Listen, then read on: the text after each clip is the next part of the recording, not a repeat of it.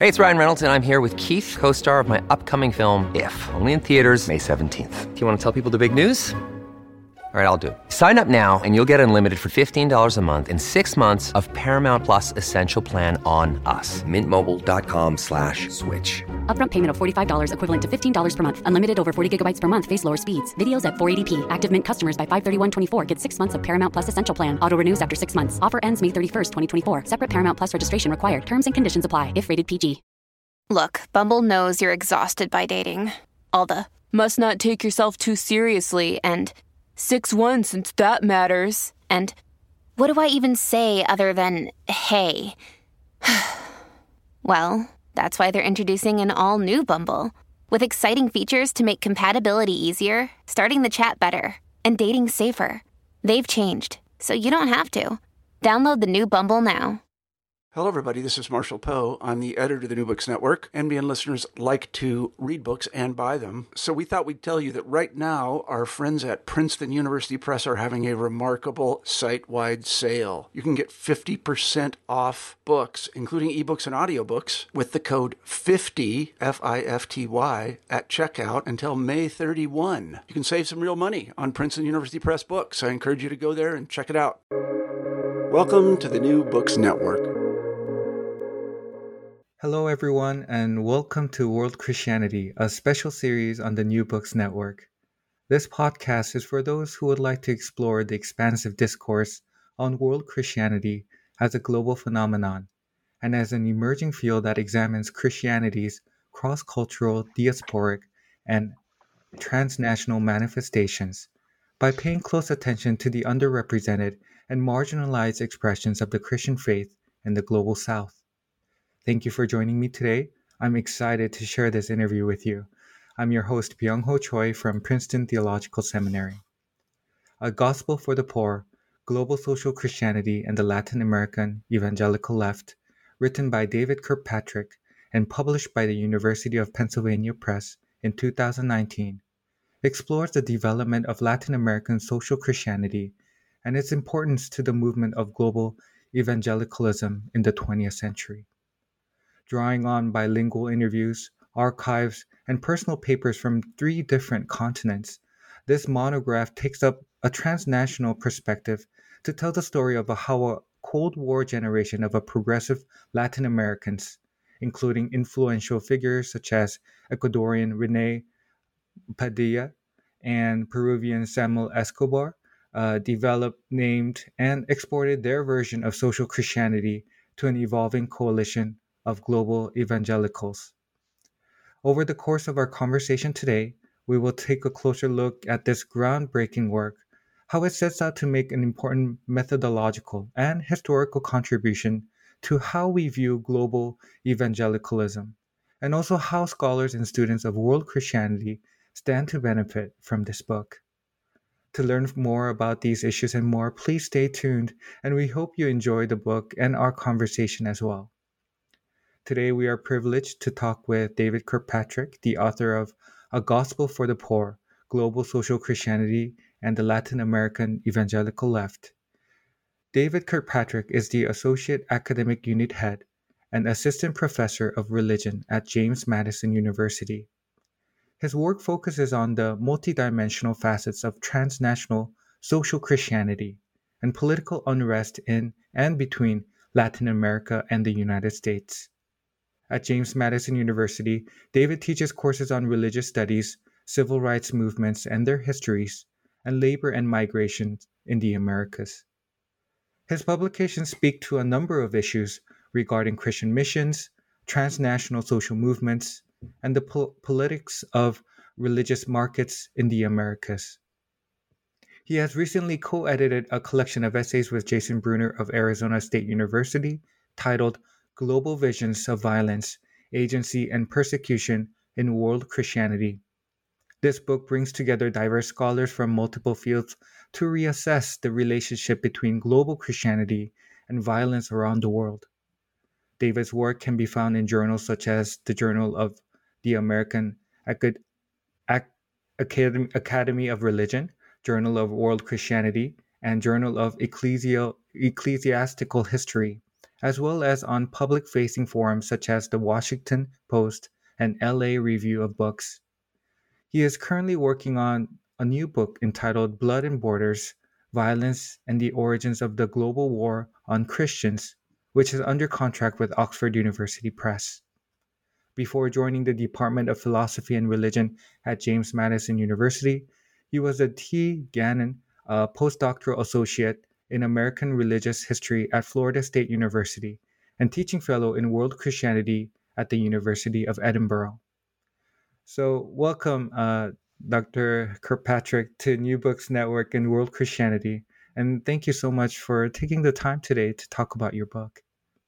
Thank you for having me. It's an honor to be here, and I'm looking forward to our conversation together. Thank you. As we begin, I wanted to briefly recognize my co-host, Irene Promodo, who unfortunately could not be present with us today due to last-minute scheduling conflicts. But as you know, Dr. Kirkpatrick, she has greatly contributed in preparing for our interview today. Absolutely. I'd love to say that as well, to thank Irene for her hard work behind the scenes and appreciate her work in putting this together. Thank you so much. Now, I think it will be great if we can begin by getting to know our author a little more. So, Dr. Kirkpatrick, could you say a few words about your background, like where you did your doctoral studies, where you grew up, and how you became interested in the field of study? And please feel free to mention any mentors or interlocutors that you have that have influenced you along the way. Yeah, thanks so much. I love beginning talking about, I grew up in Wisconsin in the Midwest, and I did my PhD at the University of Edinburgh. And so I can't talk about any of my writing or any influence that I've had, I think is tied to my mentor, Brian Stanley, who took me really from someone who had no idea what he was doing to a budding historian, and hopefully someone who can make a contribution in world Christianity. So had a great experience at the Center for the Study of World Christianity at the University of Edinburgh. I had a close relationship with Andrew Walls and if you know the name, Naomi Haynes, who's in social anthropology there. In my master's work at Trinity in Chicago, I had a great mentor named Doug Sweeney, who works on Jonathan Edwards. And he was one who took, I can remember our conversations in his office when I was on sabbatical, where I was attending a Latino church and doing a lot of social work in Spanish-speaking contexts, and yet studying what many would consider kind of traditional church history. And I remember Doug kind of having this like shake me up moment where he said, why are you not focusing more in your research on where your heart is, in your personal life and many of these research skills that you have? And so Doug and a mentor named Peter Cha were some of the first to introduce me to the work of Rene Padilla and Samuel Escobar and others in my master's work. And so that really began a lifelong research journey that intersected with a personal journey that I've had with Latin American Latino culture in the U.S. And I grew up, my parents were very intentional with bringing diverse neighbors and friends to our dinner table, and especially those who could teach us Spanish as we were little kids. So I grew up learning Spanish around the kitchen table, even though my parents didn't know Spanish. And so that's really where, from a young age, a connection and love and learning from Latin American Latino culture came from. And in many ways, this book is a product of a lifelong journey learning alongside the Latin American church. Wow. Well, thank you so much for sharing about your life and this journey that you've took. And it's always a pleasure to hear of the background stories that have led up to your current interest in your field and your research, and how influential your life, your journey has become in pursuing such research as well. So thank you for sharing about that. Now I would like to kind of ask if you could tell us more about how you came to write this important work. In a little more detail, that is, Gospel for the Poor, Global Social Christianity, and the Latin American Evangelical Left. How did this idea develop, and what led you to asking some of the important questions? And if I could kind of squeeze in another question, you said in your book that you utilize bilingual interviews, unstudied personal papers, and archival documents. And I'm curious to know what your research process and writing experience was like using these kind of sources. I'm sure it probably had led you to many routes and many journeys as well, but we would love to hear more about that. Yeah, thank you. I love that question because the journey of writing the book, over the course of a decade was an incredible experience of meeting so many great people and learning from so many people all around the world. So it took me to, Rene Padilla's garage in Buenos Aires, where I got to spend over a week of interviewing him and his personal papers, to Valencia, Spain, papers in San Jose, Costa Rica, the Archbishop of Canterbury's library in London, to study John Stott's papers, and kind of all throughout the US as well. And this was intentional because when I was looking at this story, and as I began to get into wanting to kind of illuminate the contribution that Latin American evangelicals had to the story of Cold War social Christianity, I knew that I needed an alternative set of data. I knew that I needed an alternative archival set and to allow the oral interviews and the main characters to tell the story in their own language, in a way that they were comfortable with. So intentionally, I knew that I needed to get outside of the US and even outside of the UK, and to center archival documents that would not necessarily have made it at that point into a standard archive, right? That's part of our journey as historians, for me as a historian, to not just depend on that which is easily accessible. And that was part of what was fun, was to and a lot more work. Anytime you're translating from another language, as you know, it's a lot more work, but to allow people like Samuel Escobar and Padilla, even though they speak English, to allow them to tell these stories in their own language, and to make me as the researcher be one who might stumble with words or need to do the hard work of translation. So it was a long journey. As I began, it was so neat to see the hospitality of many people who allowed, Rene Padilla, who hosted me and allowed me to stay in his drug rehabilitation center. So I met some very interesting people who are at the heart of Rene Padilla's ministry, and spend some good time with Samuel Escobar as well in Valencia. So, as I think about the story, and I think about the research behind it, I think that's really the main contribution here, is to dig up, John Stott's travel diaries of camping with Rene Padilla in the Patagonia Mountains, or these conflicts that were taking place over institutions and organizations and personal letters. Another example I'll give, if you know the large parachurch ministry, InterVarsity Christian Fellowship, Stacy Woods was the founder, and he burned all of his papers before he died.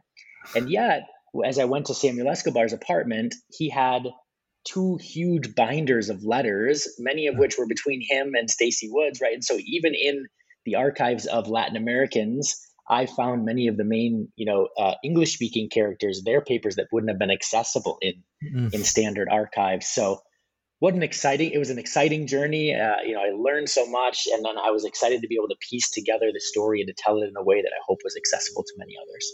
Wow. I mean, just listening to your brief background stories, I mean, it sounds very exciting, the journey that must have taken you, and the more intimate times that you spent with these important figures that you love to share in your book as well. But, and once again, thank you for your insights. This really helps put us as readers, as listeners, to put into perspective the amount of research and the relationships and the investigation that goes into making such a great book. So thank you once again. Taking a closer look at the book itself now, it is comprised of 7 chapters, and it is also richly illustrated, which includes, again, pictures of the various figures that you've encountered throughout your research process and your time there. And I'm sure we will talk about more in detail of these figures of Samuel Escobar and Rene Padilla. But before we dive deeper into the book, I wanted to ask if you could briefly lay some of the groundwork and help us locate the context of this time. As you have provided in your book, I think it is important for our listeners to also understand the history and the kind of social context of Latin America, and especially Protestantism in Latin America leading up to the 1960s and 1970s, which kind of evolves around, your book evolves around. And it will be helpful if you could untangle some of the complexities as well, for our listeners as well. So please feel free to share with us about some of the keywords that you utilize, such as social Christianity and integral mission. I think if you could untangle these words, it'll help our listeners and readers to put into perspective where your journey begins in this book. Yeah, I appreciate that. So I think especially for the English speaking reader, who might be coming from the UK or from the US, when we think about Christianity, Protestantism is often centered, right? And so, and even in the field of world Christianity, there seems to be a more of a kind of Protestant leaning lens to a lot of the stories, notwithstanding people like Lamin Sanneh and others who can help center Catholicism. And so the story of Latin American Christianity, we do need a unique lens, in particular, not just because of Protestantism being a religious minority community, but because of how long Christianity has been in the region, in contrast to, or I should say, in a dominant position. Obviously, Christianity has been in Africa and Asia for a long, long time, but in terms of its dominant and culture shaping position. And yet for Protestants, for most of their history, they've been a religious minority community. And, from the mid 19th century, all the way through even into the 1950s, many Protestants in many Latin American countries experienced marginalization, oppression, violence. And so this relationship between the US, where Protestantism is often centered and is in a privileged position, is the kind of power wielding force. Latin American Protestants had an opposite experience, not just as Christians, but also in terms of when we get to the Cold War, what's happening in terms of politics. So just to begin, as we think about Protestants in Latin America, we're thinking about a religious minority community who, until after the Second World War, really don't have much of a demographic footprint and aren't really seeing a whole lot of growth that is going to ping on the radar of those who are maybe observing, from the global north. And so the big moment in this story is going to be 1959, when the Cuban Revolution breaks out and forces loyal to Fidel Castro overthrow Fulgencio Batista. This is going to be for an entire generation of Christians across a wide denominational spectrum. Pope Francis, Gustavo Gutierrez, right, the main kind of founding father of liberation theology, as well as evangelicals like Samuel Escobar, Rene Padilla. This is going to be a moment for many where it's going to shift a continent. It's going to shape the experience, the everyday experience of individuals there. It's a moment when many who are seeing the U.S. influence in the region, many Americans have forgotten about, an active, even military intervention that the U.S. had in shaping politics in Latin America. And on the messy end, taking out leaders that they didn't like in terms of CIA intervention, right? So this is a very real history. But Cuba gives an example where American influence is not inevitable, and that American influence can be eschewed, can be rejected, can be kicked out, right? A place like Cuba, where the U.S. had so much interest, and yet they could be so clearly defeated in terms of Fidel Castro's rise, but later on, even the Bay of Pigs invasion, which is such an embarrassment for the Kennedy administration, and eventually the Cuban Missile Crisis, where the U.S. is really on its back foot, and it's a very scary moment. So this is the defining moment of a decade, 1959 forward into the late 1960s. And this is also going to precipitate major moments in world Christianity. I think it's something like 40 days after the Cuban Revolution, the Catholic Church calls the Second Vatican Council. John the 23rd does. And so here's this moment where the Catholic Church calls for opening the windows of the church and letting a fresh breeze through. An entire generation of theologians are going to see the Second Vatican Council as an opportunity to make theology much more local. And so they're going to take the Catholic Church up on their call for a pilgrim church and a local church. And this is the encouragement and the inspiration that theologians like Gustavo Gutierrez, Jose Miguel Bonino, and others need to begin thinking about social Christianity, and in their case, in liberation theology. So when I say social Christianity, it's a broad and eclectic, category that would be thinking about the wider dimensions of sin and the wider dimensions of salvation. And so thinking about, that sin infects not only individuals, but also systems and structures, and that salvation is not only personal, but also societal. And so for individuals that center in the book, like Padilla and Escobar, justice then is not optional but essential to the Christian project. And so for them, they're going to begin to forge their own path as Latin American evangelicals, where they reject liberation theology as a method, but they see its prophetic inspiration in centering the poor. They reject conservative evangelical loyalties to the religious right, to kind of only soul saving. And they're going to posit what they call misión integral, where it's a synthesis of the evangelical offer of salvation with the pursuit of justice. And those two things, Padilla is going to call wings of a bird or wings of a plane, that you can't fly without both justice and this personal conversion. And this is going to be an organizing principle for Latin American theologians, for an entire generation of progressive Latin American evangelicals to address this social context. Wow, thank you for providing that context, and it'll surely help us better understand what the situation was like during this time and in progressing in our conversation today. And thank you for laying that groundwork. But a kind of a quick follow-up question to that, to your answer is, in a way, who do you refer to when you talk about this emerging coalition of Latin American evangelical left? I think you use this in your title as well, but I think you also provide a brief definition or kind of a category in your book in the beginning chapter. But would you like to just briefly mention who you have in mind when you refer to Latin American evangelical left? Yeah, and some of that linguistic designation finds its inspiration in the work of David Schwartz, who wrote Moral Minority, and who's a good friend of mine. And this, of course, this coalition that's not just in Latin America, but also in the US. So I explore in the book connections between the American evangelical left, which is,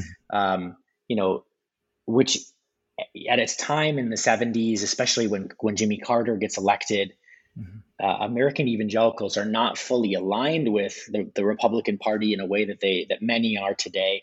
And there's this moment in American politics when many think that American evangelicals could go to the Democratic Party rather than the Republican Party. So this is what's happening in the U.S.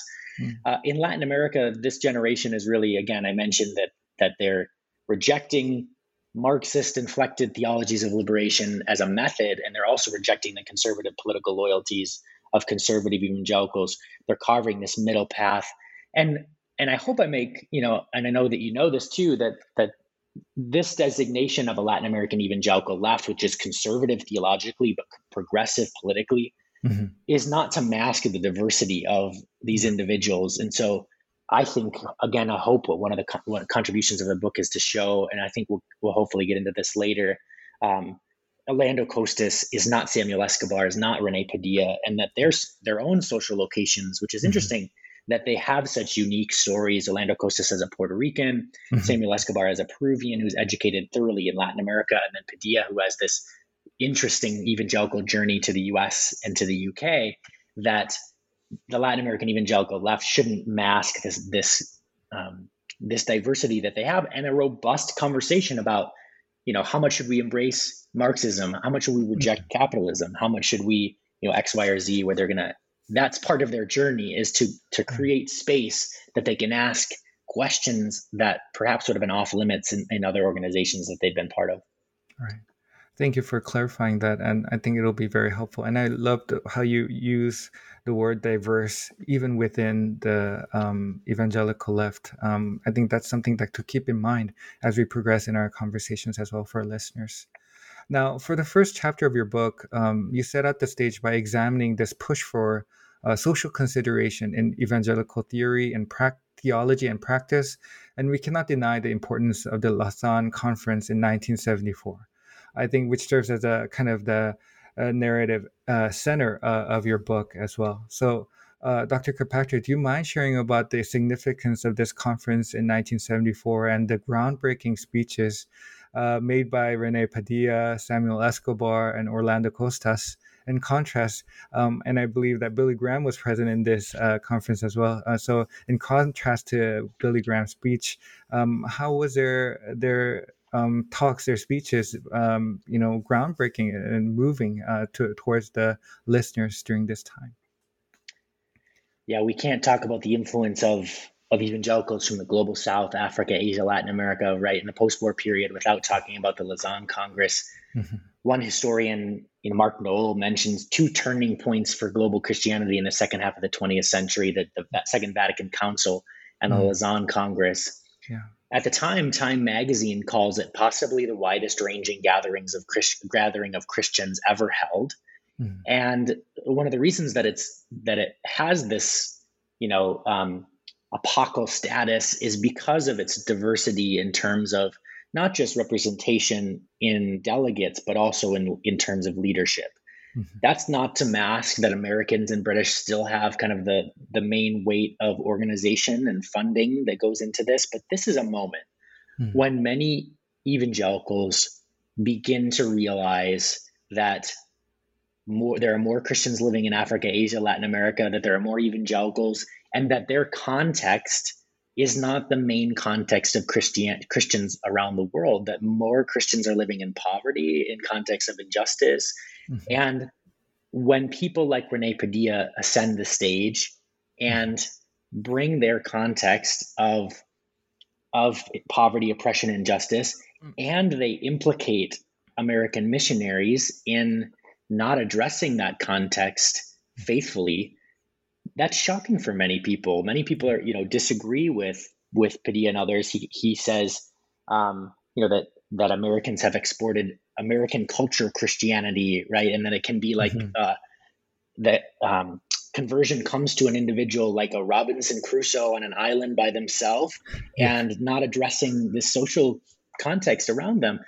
And he purposefully addresses the U.S., not just other countries, not just because of its relationship in terms of its history, that most missionaries in the region are American, but also because of this Cold War context.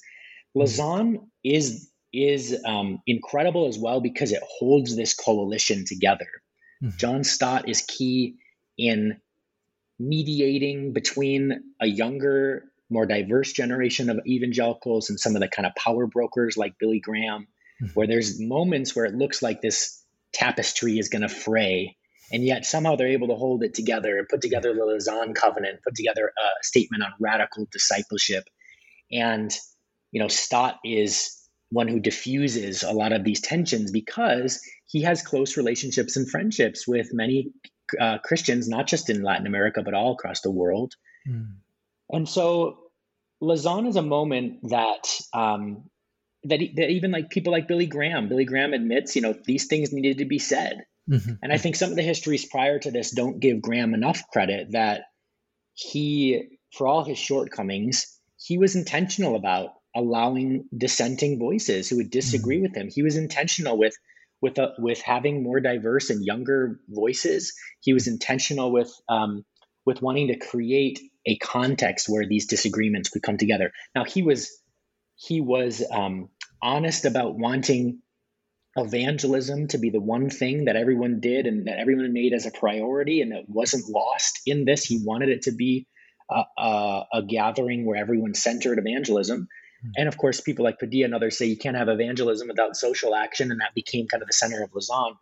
But it was a learning moment. It was a moment of a lot of disagreement, and the questions that Lausanne raised would not be answered even over the coming decades. We'll see the Lausanne movement adapt and change and disagree and negotiate over the next decade.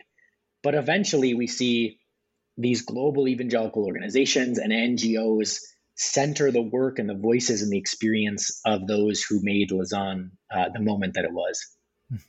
Thank you for that answer. And kind of in continuation of the previous question, I think it's just as important to understand and locate who these figures that we've been mentioning about are. Rene Padilla, Samuel Escobar, and Orlando Costas, especially as we see them as prominent leaders of the Latin American evangelical left. In chapter 2, you go to some depth in the beginning to introduce them, but I was wondering if you would like to briefly introduce them yourselves today and add anything that we as readers and listeners should know about in understanding the bigger picture. Yeah, I appreciate that. And I was able to meet two of the three, Samuel Escobar and Rene Padilla, and Orlando Costas sadly passed away in the 80s due to cancer. But as I mentioned before, what I find so interesting that they were, some people call them the triumvirate. I mean, I think that's overstating perhaps that there were others like Pedro Arana, who is Peruvian, and others. But Orlando Costas was an interesting contributor here because he was Puerto Rican. And so his experience as a child being, needing to leave the island for Connecticut in the US, and his family not wanting to leave, but needing to leave because of economic reasons. And he talks about having, experiencing racism, experiencing discrimination in the US. And yet he has this really interesting kind of quintessential American evangelical experience where he's converted at a Billy Graham crusade, and he goes to Bob Jones, and he goes to Trinity Evangelical Divinity School, which at the time, is a little bit more progressive, but certainly in the conservative theological camp.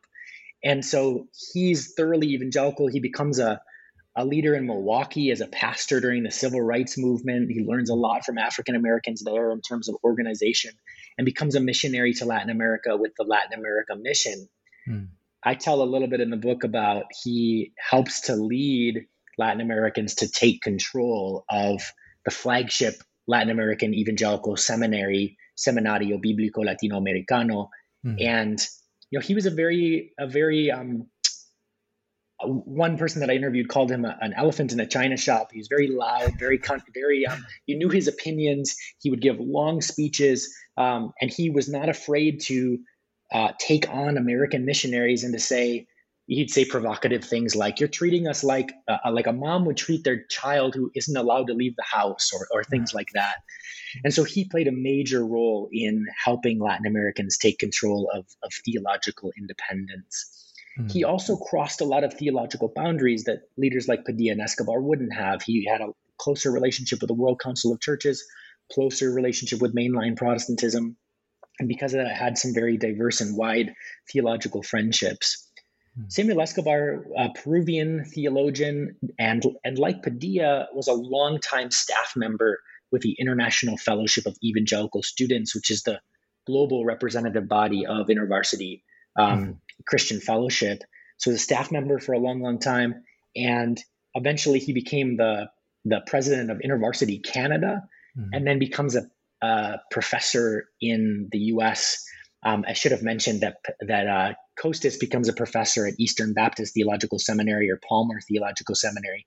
And to my knowledge, Costas becomes the first Hispanic American endowed chair at an evangelical institution.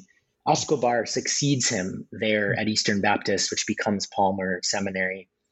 And Escobar is fully educated his entire life in Latin America. He does all of his studies in Peru, and then and I should say in the Spanish-speaking world, because he also studies in Spain. Padilla is an Ecuadorian American, and he grows up like Escobar with a close relationship with American missionaries. But as a young person, he leaves for Wheaton College in the Illinois suburbs, and he has a very interesting experience there, doing his undergrad and his master's, where he encounters what he sees as necessary theological education, but lacking in its contextual application to Latin America.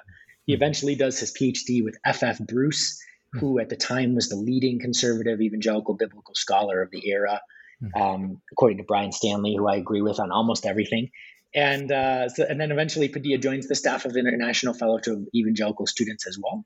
Has a long history of campus ministry at these university campuses. So these biographies, I'll say, help us understand why evangelicals are able to make a contribution to social Christianity in the same era as liberation theology, because they're living and working among college students all across Latin America. Escobar and Padilla become traveling secretaries with the IFES. And so they're all over Venezuela and all over in neighboring countries. Argentina becomes a center as well. In this unrest, they are there, and they are, listening to college students who are saying, isn't Marxism the best answer to what it means to be a faithful Christian? And so they're looking at this and saying, I didn't learn about this at Wheaton College. I didn't learn about this in my own studies. So how do we answer this? And they quickly realize we need to develop our own contextual theologies. And this becomes both the promise, but also the problem, in that a lot of Americans in particular didn't want to see this robust conversation with Marxism, with social Christianity, that for them was a little bit dangerous, and they were fearful that this was going to take them down a path that of a leftward theological drift, we might say. Thank you for that answer, and I like how you ended this answer. How there was this need for theological development amongst them, and this kind of segues into our next question. Is what I truly found helpful about chapters 2 and 3 it was how you delineate the political atmosphere of Latin America, which also influenced the evangelical social theology and integral mission, in which you briefly mentioned in the beginning. And I was wondering if you can say a little more on the rise of this Latin American evangelical social theology, its connection to the Catholic liberation theology, which was very uprising and vibrant during this time, and also how the Cold War influenced this religious movement as well. Absolutely. I think when people are aware of social Christianity in Latin America, they're aware of liberation theology. Yeah. And for many people, anything that looks or smells or moves like social Christianity, it is liberation theology. Yeah. And so I think one of the contributions I hope of the book is to clarify that evangelicals are not primarily responding to liberation theology, but they're primarily responding to a shared set of social and political stimuli that rural urban migration, these cities that are bursting at the seams, a generation impacted by the Cold War and political unrest, unjust military regimes that spread across the region. These shared realities with Catholics, where Catholics, Protestants are all asking, what does it mean to be a faithful Christian in this context? And so Protestant evangelicals like Padilla, Escobar, Costis are actually reading more again, of the social context, but more mainline Protestants than they are Catholics in terms of at least what I can tell in terms of interviews, as well as what they're citing in their articles at the time. A lot of what's happening at the time in the World Council of Churches, we have Iglesia y Sociedad in America Latina, which is called ISOL, and they're developing their own form of what they call theology of revolution or theology of liberation. And there's a lot of crossover between mainline Protestants and Catholics at this time as well, because of people like Jose Miquez Bonino, who's the only Latin American Protestant observer at the Second Vatican Council. And he joins Padilla and Escobar in their project of exploring social Christianity. So all that to say, this is a shared context, and this is the same generation. And so, it's been interesting to see, I think, how overlooked some of this contribution has been, because we know so well the Catholic story, and in some ways we know the mainline Protestant story. Many people wouldn't expect evangelicals, especially conservative evangelicals, to develop their own social Christianity. Many people would see that as like a contradiction of terms. And this was part of the issue for them at the time, because they needed to create this space in order to develop their own contextual theologies. And so the Cold War, the proximity to the United States, and this, I'll simply add, when the Cuban Revolution breaks out, people like Che Guevara and Fidel Castro, they promise to export revolution all throughout Latin America. But instead of Marxist, communist governments, most Latin American countries receive military regimes. And so, again, this idea of theology from the margins and theology from a context of oppression and violence is the everyday reality for every Latin American country besides Costa Rica and briefly Mexico is going to receive a military regime. And so that's not just an abstract idea for them, but a lived reality. Thank you for that answer. And I was wondering, as we segue into the latter half of your book, now going to chapter 4, we would really appreciate to listen more about the role of the theological controversies around biblical inerrancy and authority that had on Latin American political ferment in the 1970s, and particularly in terms of the emerging ideas of nationalism and regional identity within Latin America at that time. So how important was theological controversy and evangelical disagreement to the formation of a new political landscape in post-Cold War Latin America? I appreciate that question. And that to me shows me that and I always appreciate when you've really engaged with the book, and that's really getting into, some of the fun, I think, stories of disagreement and of negotiation among this generation, and especially among Americans and British missionaries in the region. So biblical inerrancy, this idea that the Bible cannot err and that it doesn't err in all that it affirms to be true. I think a misunderstanding of biblical inerrancy would be that it's not giving sensitivity to genre or to the different types of literature. But if we look at it at its best, this idea that if the Bible wants it to be true or affirms it to be true, it can't lead you astray. Samuel Escobar and Padilla are not, and Orlando Costis, they're going to agree with biblical inerrancy. They're going to have no problem with it. Yeah. What they're going to disagree with is, again, Americans seeking to. So I'll back up a little bit. In these gatherings and these kind of mini conferences, that's what's called the Latin American Theological Fraternity. Latin American Theological Fraternity becomes the leading evangelical think tank in the region, especially for issues of social Christianity. A lot of Americans are going to try to shape the statements and the theological production in these gatherings in a way that kind of reflects the controversies that are happening in the U.S.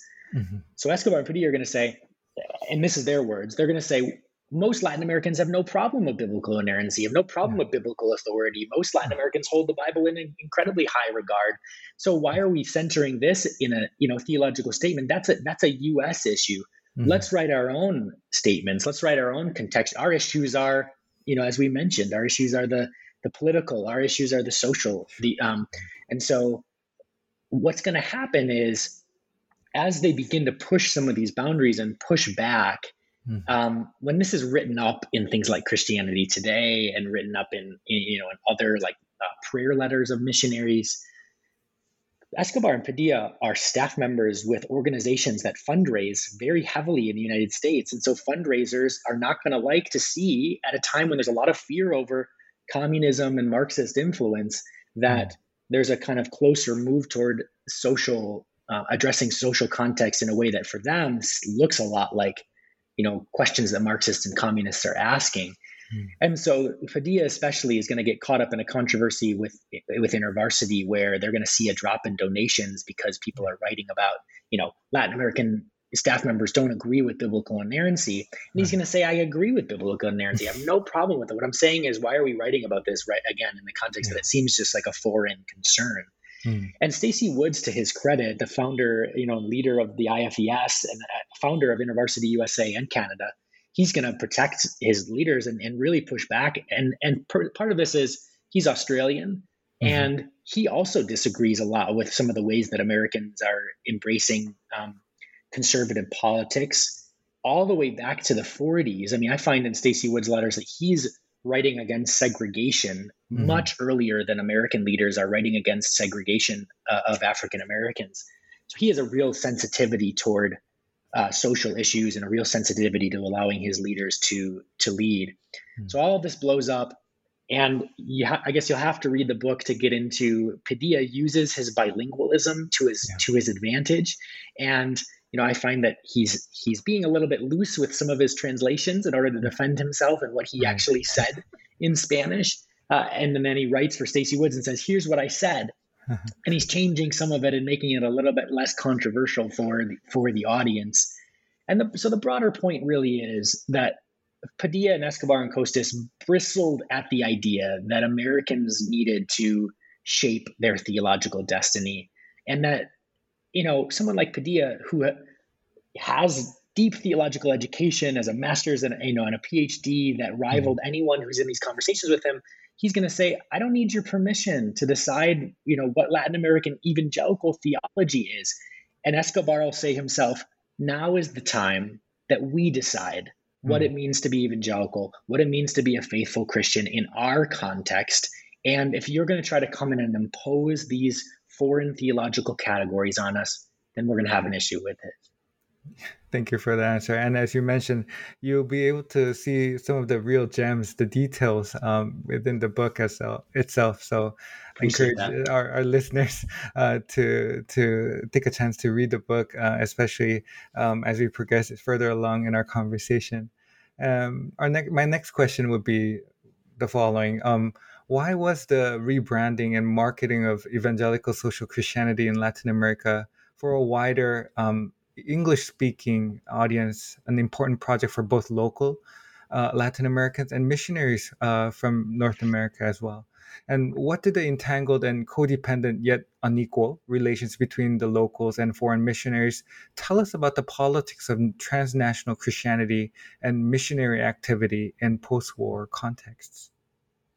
Appreciate that, because I think that gives us an opportunity to talk about world Christianity as a field a little bit more as well, Yes. because there's been, this dominant narrative, and helpfully so, from, the recently passed Andrew Walls and Dana Robert, Laman Sana, Brian Stanley, and others, where this generation is really raising for all of our knowledge that there are more Christians in Africa, Asia, Latin America, that there's this new vibrant center perhaps of Christianity in places that have been overlooked, and that rather than centering the decline of Christianity in places like Western Europe and even more recently in the United States, that Christianity rather should have its center story in places where it's growing and thriving and creating these really interesting contextual stories in Africa, Asia, Latin America.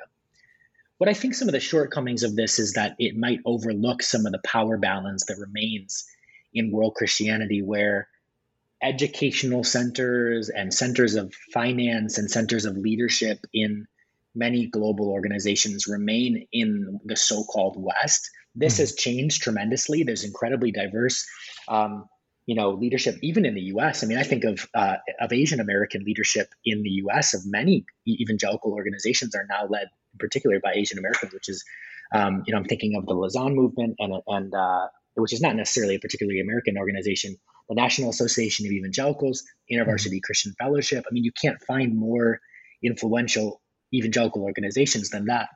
And yet, as we think about the relationship between American Christianity and world Christianity, there still is this unequal power balance that remains. And so when we talk about, the growing and thriving and increasingly influential Christianity in the global South, what I don't want to happen is to gloss over the issues that remain in terms of the U.S. as a geopolitical power and American missionaries in many regions still having this, this power balance. And so I think what's interesting about where this story goes, where Misión Integral, where it's integral mission, this really unique and contextual development of theology, it becomes adopted by global NGOs like World Vision and Compassion International, where they see this as the ability to market sponsoring children, to market social action in a way that's palatable for American evangelicals, in a way that's not liberal social gospel, but rather is at the heart of Christian mission. So Renee Padilla in particular is going to help evangelicals to see that justice is at the center of the gospel message, that it's not even an implication of the gospel message, but that it's at the center. So eventually, even people like the head of World Vision, Richard Stearns, is going to write a book called The Hole in the Gospel. And I argue in the book, this is a direct legacy of people like Padilla, who are going to argue it's not just an implication of faithful Christians who, now that they're converted, are going to do these good works, but rather this is a social dimension of the gospel. Now, because integral mission is going to be adopted by global NGOs, in particular with American evangelical bases, it's going to be defanged of its political critique. It's going to be defanged of its critique of American influence abroad in many ways.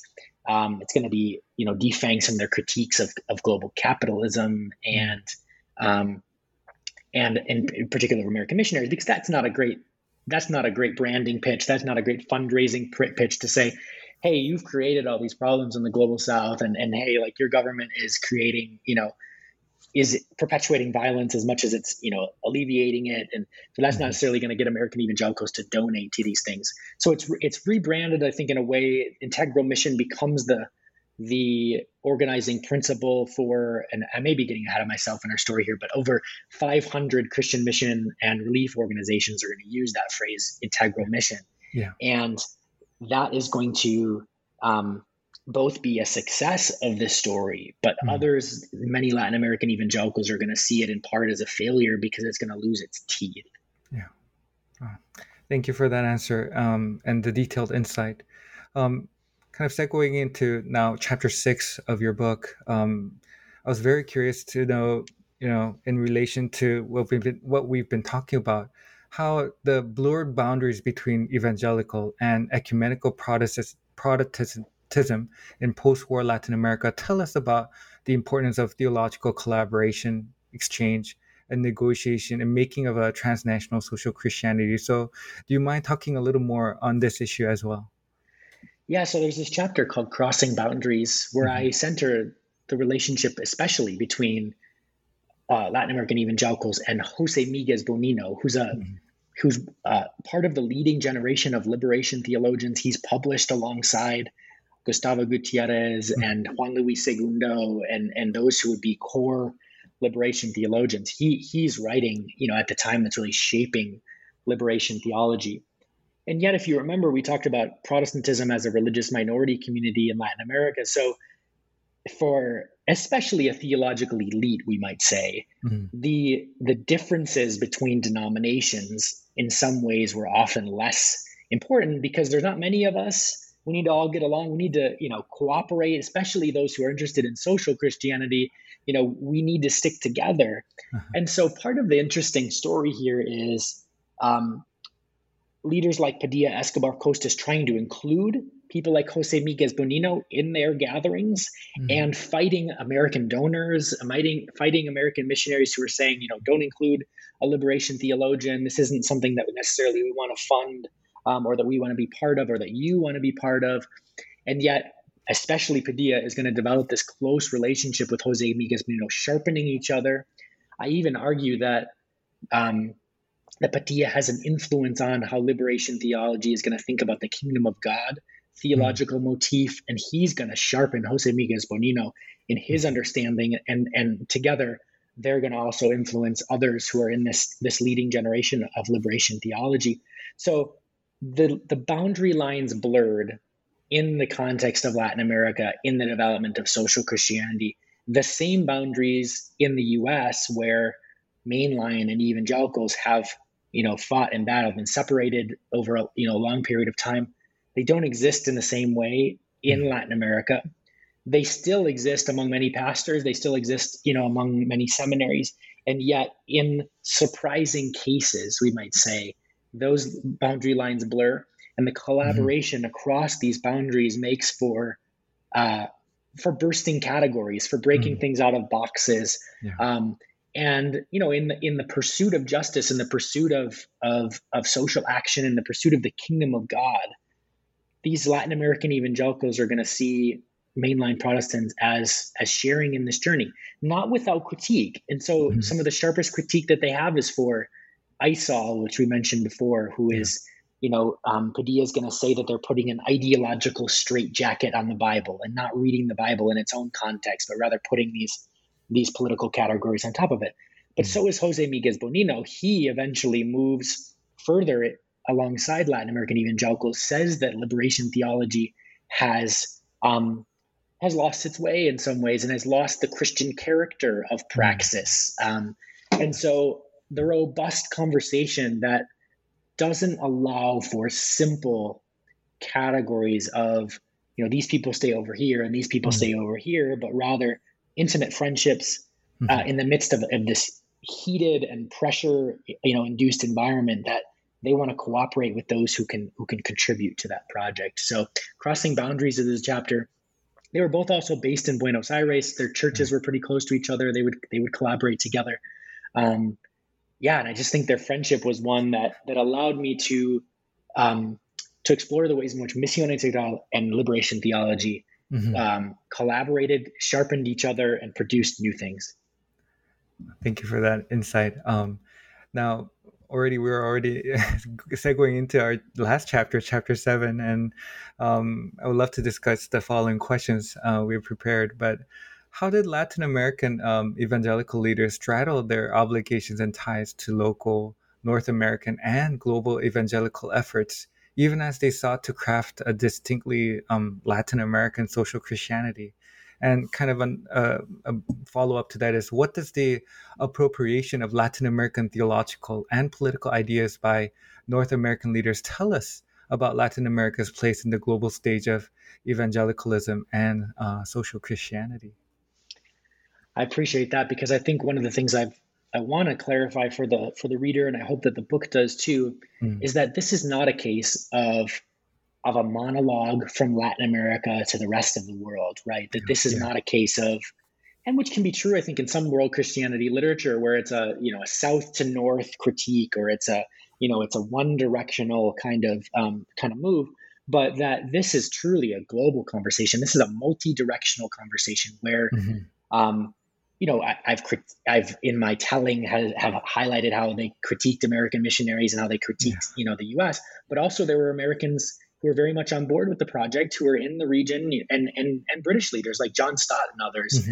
Peter Savage is another one who was very influential as a British missionary in the region, and who was, every bit as part of developing this. Andrew Kirk was a British leader who was very much part of this development. And so this was a multi-directional conversation.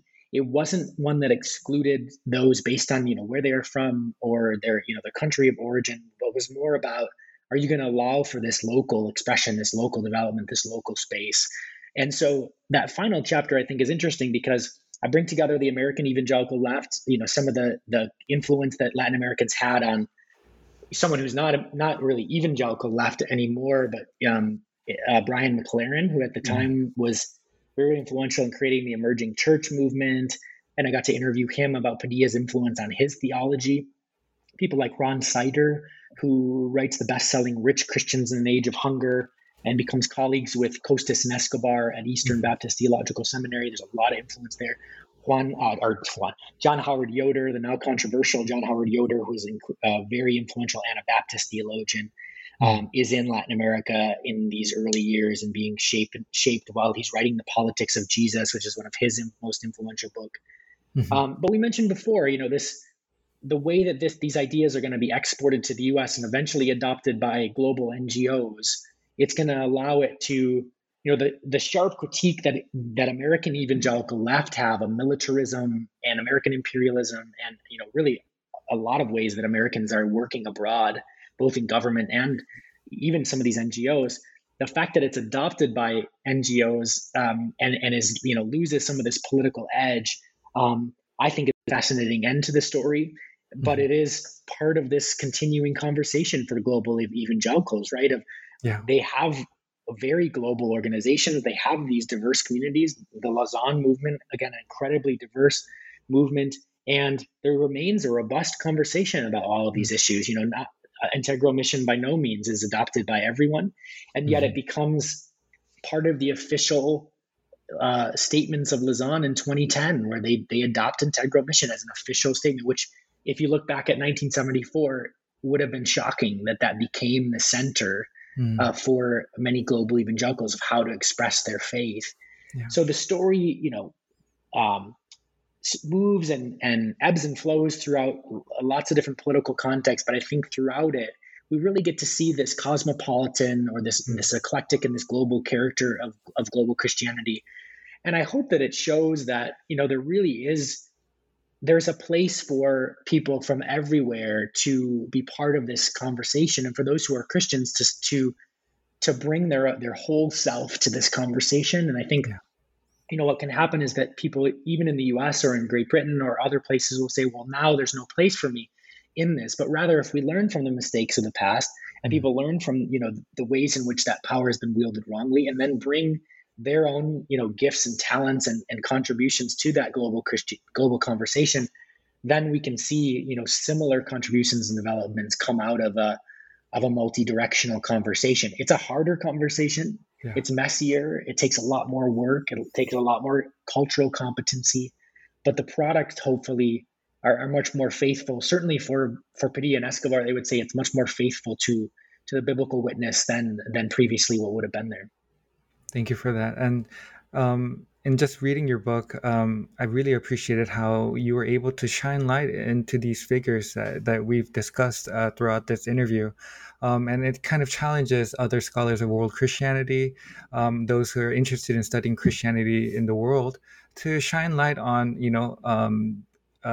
figures such as Escobar, figures such as Padilla, those that have been working that have not been, emphasized enough in their own countries, in their own Christianities, and you've challenged our listeners and our readers to investigate more on these figures, and I want to thank you for an excellent work, and kind of in a way summarizing the whole book itself. A brief question, if you can answer this as well. So how does this post-war brand of social Christianity and integral mission in Latin America fit within the wider, ever-growing landscape of evangelicalism in Global South? Yeah, and that's a great opportunity to clarify. This is a fascinating story in Latin American evangelicalism, but it isn't the majority one. Yes. I would say most churches in Latin America, most pastors wouldn't explicitly embrace something like integral mission. We see an interesting reality in this Pew Research project, Religion in Latin America. There's some really interesting questions that were asked to Christians in Latin America. And so we see an interesting dichotomy where those who are Catholic respond much more affirmatively that caring for the poor is at the center of the mission of the church. But interestingly, Protestants were more likely to say that they did something concretely to care for someone, and their tangible physical needs recently. And so there's a divide in terms of discourse and a divide in terms of action. So, I think that sometimes we can, if we stay at the level of conciliar discourse and we look at, integral mission as an intellectual project, we might miss the ways in which many Protestant evangelicals, even though they might not say that this is the center of the mission of the church, are acting like it is in many of these contexts. But most churches and most pastors would be on the kind of right of the spectrum. And especially as we look at some of the influence of Pentecostal and charismatic churches in Latin America, which is really the lifeblood of what is happening in Christianity there, that there are influential strands of conservative politics here when we look at the rise of Bolsonaro in Brazil and other places where there is a militant brand of conservative politics that comes out of especially Pentecostal Christianity here. And the Pentecostalization of Latin American Christianity is a reality across denominations that, I think it's now a majority of Catholics even identify as charismatic Catholics in Latin America. So again, when we talk about crossing boundaries, right, we talk about the porous nature of some of these theological categories. How does somebody check a box on a survey? How do they live it in their reality, on the ground? But social Christianity certainly is very influential, especially among again, we might say a theological elite or the global NGOs. So many of the leaders in World Vision, Compassion, InterVarsity, all of these really influential groups in Latin America are close with theological education around integral mission and would subscribe to these things. And so it's complex and it's clear in the ways that this influence has taken place. And I think the story in many ways is still playing out. How are we going to see the chips fall in the aftermath of Trump's administration? And as so many, in places like the US, when so many evangelicals of color will ask, what's my place in this church and in this organization? Is this something that's worth fighting for? Is it worth creating something new?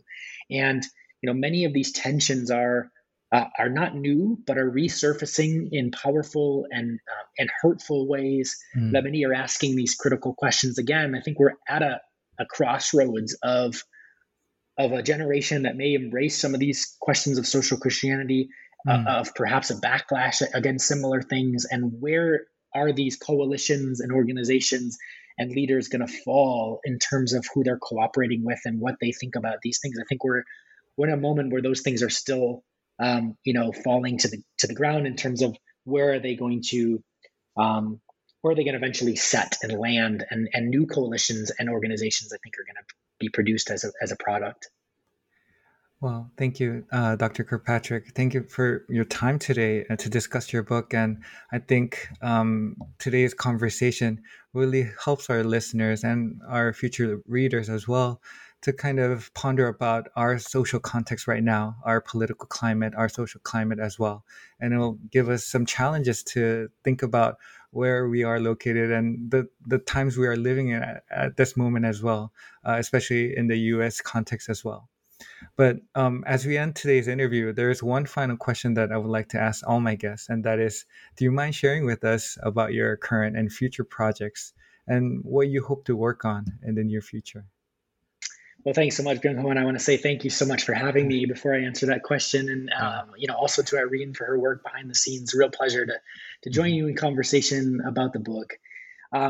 So you mentioned that I'm just finishing up an edited volume with Jason Bruner, who was just on this podcast recently, and he's a good friend of mine.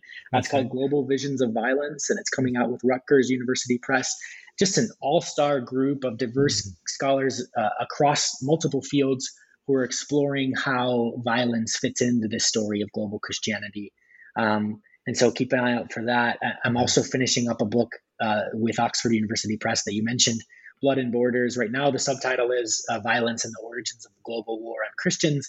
And I'm exploring how violence shaped both Latin American and U.S. Christianity, how this idea of a global war on Christians developed through things like missionary prayer letters and the ways that Latin America is presented in U.S. evangelicalism. Those sounds like wonderful and great projects, and I look forward to reading more of your works. And once again, thank you, Dr. Kirkpatrick, for being on today's podcast. Thank you again for having me. A real pleasure. And thank you, everyone, so much for listening to today's episode in which we explored A Gospel for the Poor, Global Social Christianity in the Latin American Evangelical Left, written by David Kirkpatrick and published by University of Pennsylvania Press in 2019. This is your host, Byung Ho Choi, and stay tuned for the next episode on New Books on World Christianity.